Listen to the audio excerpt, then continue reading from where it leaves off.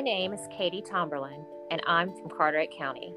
This is Community Rising, Shoreside's environmental stories, broadcasting from the Working Narrative Studio. Coming up next are stories from coastal North Carolina.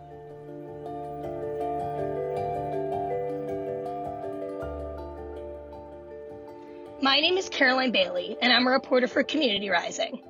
Universities in coastal North Carolina have a long history of planning for coastal hurricanes, but COVID-19 is a disaster that no one could see coming or prepare for.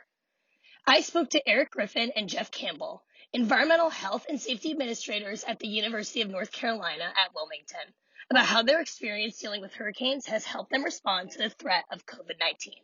My name is Eric Griffin. I'm the emergency manager at UNC Wilmington.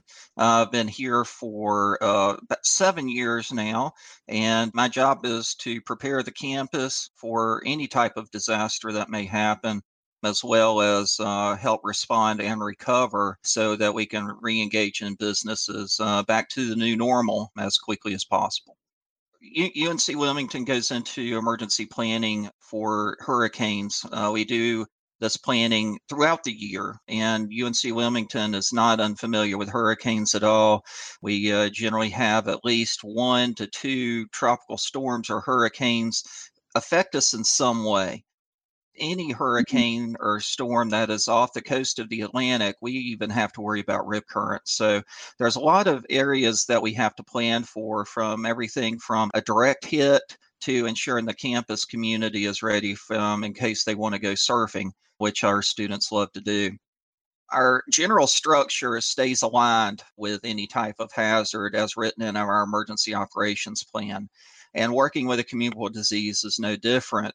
However, we do move into certain particulars that are specific to communicable diseases that we do work with our system office and our sister campuses.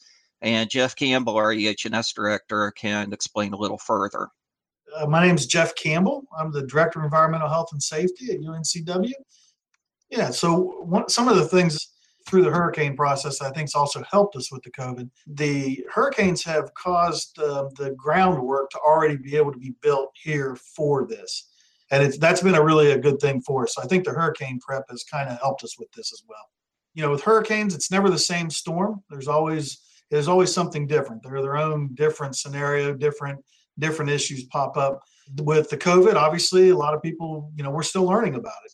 CDC is still working on recommendations and guidelines. And so it's a whole new anomaly. So that mindset is already there that we're dealing with something different. With a hurricane, it's more of a finite event.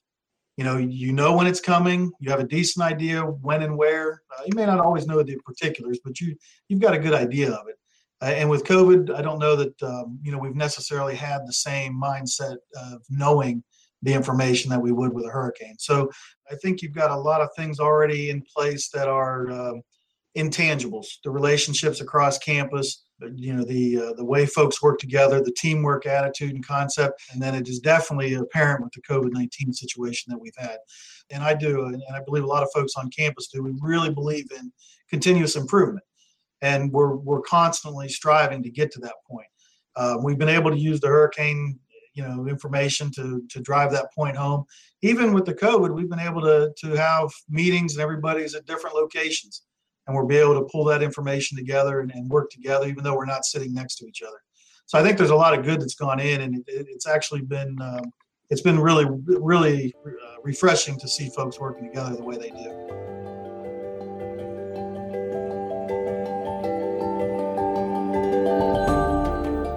You've been listening to Community Rising, Shoreside's environmental stories. This podcast is a special project of Shoreside's and Working Narratives. Do you have a story from our coast that you would like to share? Contact us at info@shoresides.org. Thank you for listening.